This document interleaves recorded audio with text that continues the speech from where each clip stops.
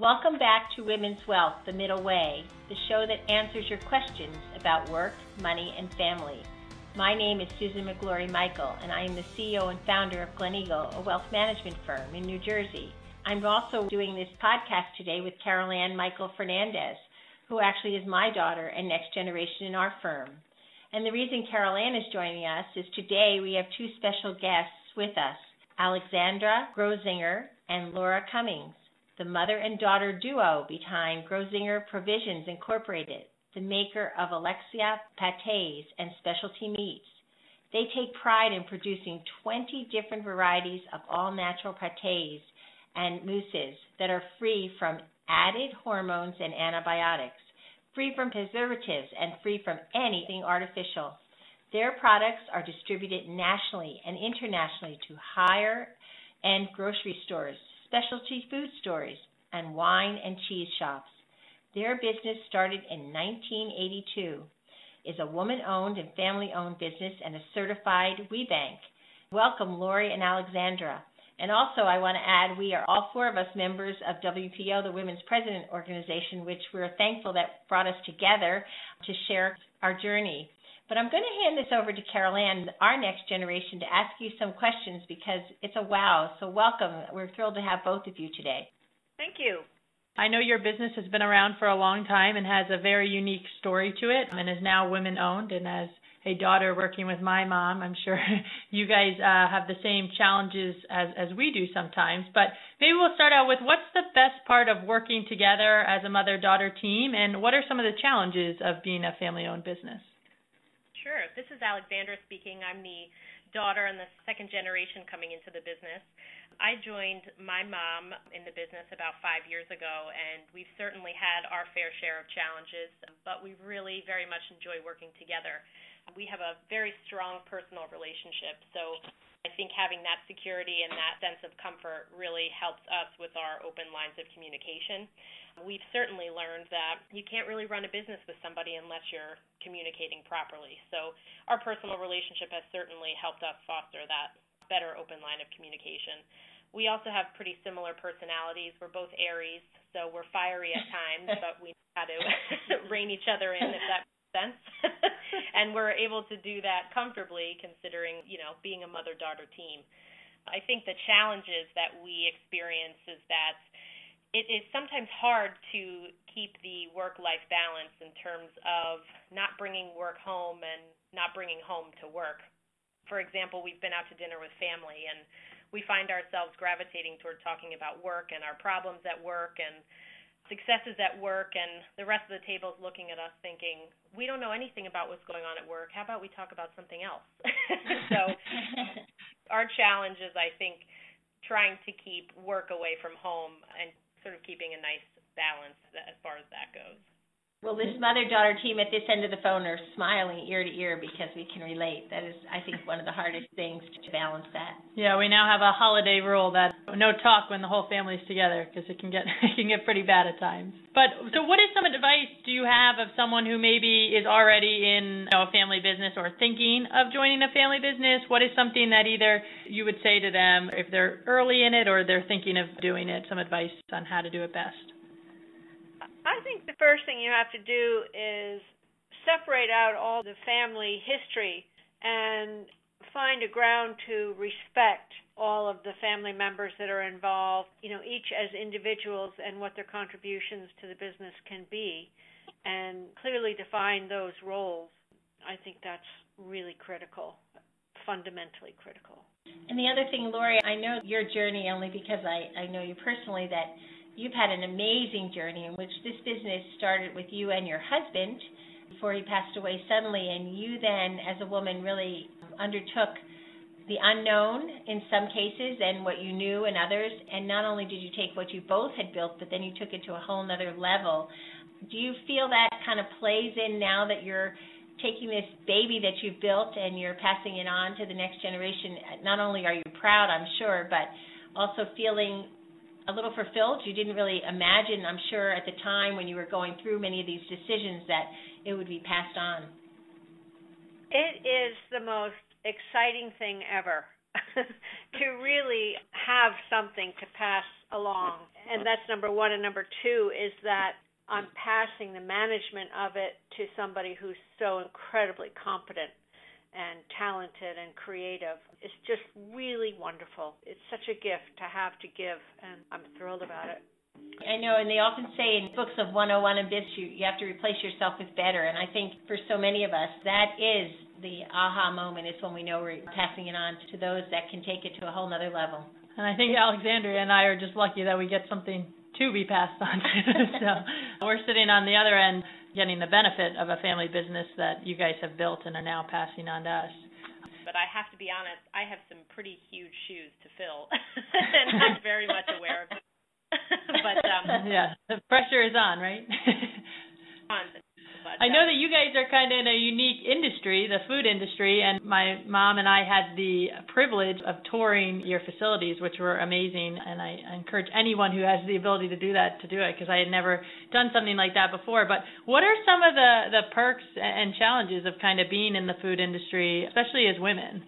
The challenges are many. We can say that regulatory, as far as following with the USDA, FDA, EPA, OSHA, all of these regulatory bodies, there's a lot of red tape that we have to follow as a food manufacturer. So that's always a challenge. And manufacturing issues like machines breaking down and things along those lines are certainly challenges for us. But we like to talk more about the perks of being in food, and we think the best one is that it's just so much fun. We eat food all day. We talk about food all day. And it's maybe a little bit problematic for the waistline, but love to talk about food, and food people are just fun people. So when we travel for business, it's just always a welcome trip, and we always meet really fun people and get to have really fun conversations. Who doesn't like to talk about food, right? But it is risky. But even with the risk, it's generally, my 32 years of experience, quite recession resistant. People require food for comfort as well as for sustenance. So it definitely has that upside. I never would have thought of that, but you're probably right. And in the last recession, we barely felt it. Wow. Yeah. Wow. I guess everyone has to eat, right, no matter what.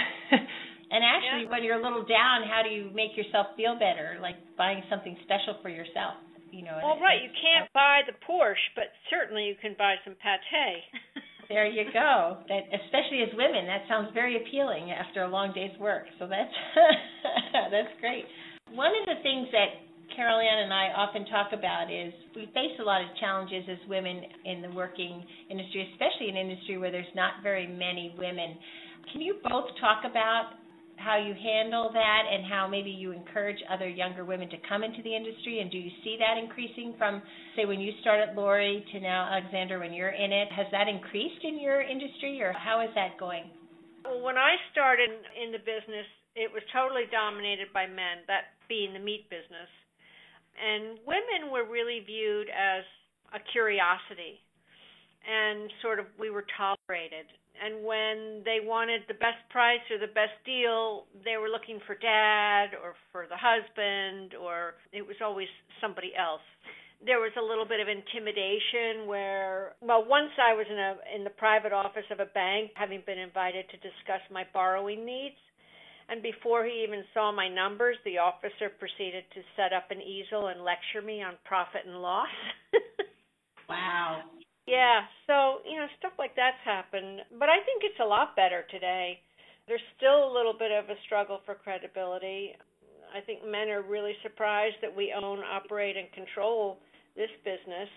But I think it's gotten a lot better. What's your experience been, Alexandra?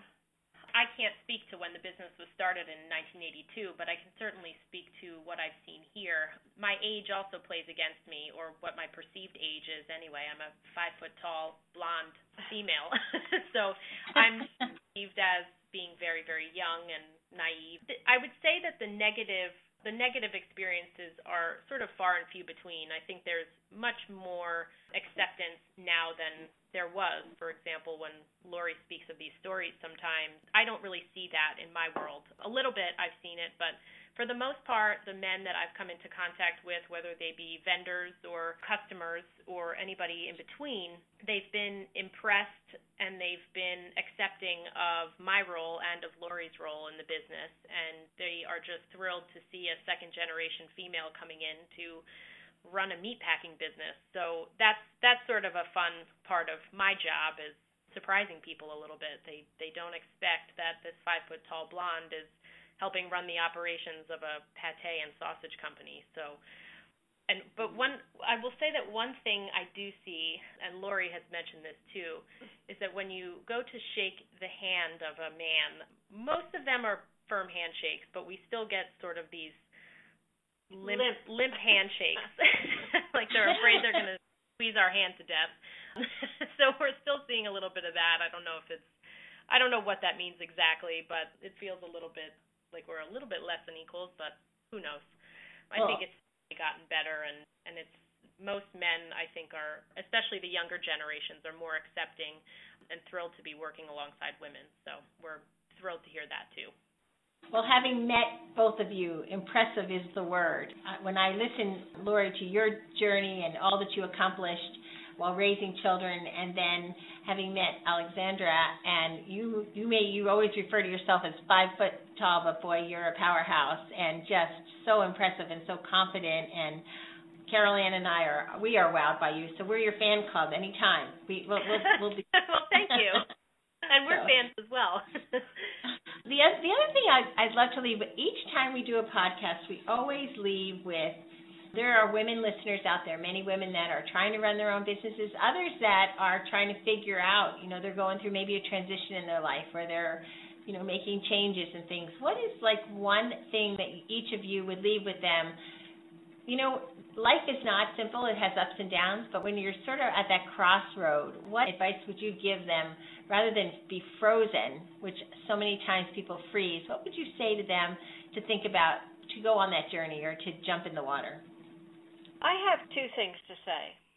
One, what has gotten me through life, and definitely in picking this business up and running with it, was practicing the golden rule. Do unto others as you would have them do unto you, with your customers, with your vendors, with your employees. That's number one. And number two, I think, is not being afraid to say no. Again, to customers, to vendors, to employees.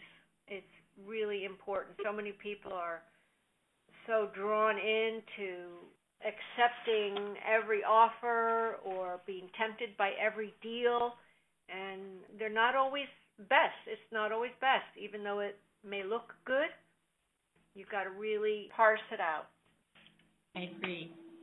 Alexandra, do you have a couple of ideas for especially the younger people going into industry?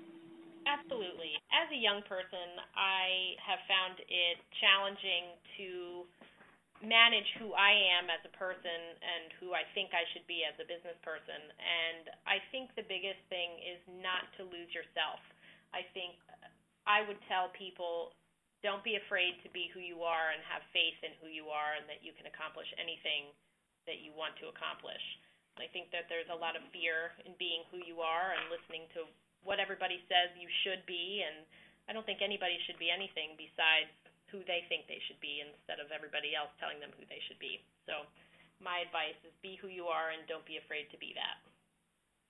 Wow, I think all of that is great advice that everyone can use, and even if we know it, it's always a great reminder, especially about not being afraid and learning how to say no, which is something a lot of women have trouble with, and we're still practicing every day. But we can't thank both you guys enough, Lori and Alexandria, for getting on the phone with us today and doing this podcast. I know there's a lot of women out there who are probably taking a lot of things from both of you, and we're very impressed, as we've said multiple times today, and I know our listeners are also impressed with your story and your journeys. So thank you both again for joining us. Well, thank you very much. Yeah, we're thrilled to be here and thrilled to contribute. So anytime. Thanks. And thanks for our listeners for tuning in today's episode of Women's Wealth, The Middle Way. Make sure to subscribe to us on iTunes or the podcast app, and follow us on SoundCloud, Podbean, and womensradio.com for new episodes every other Wednesday. See you in 2 weeks.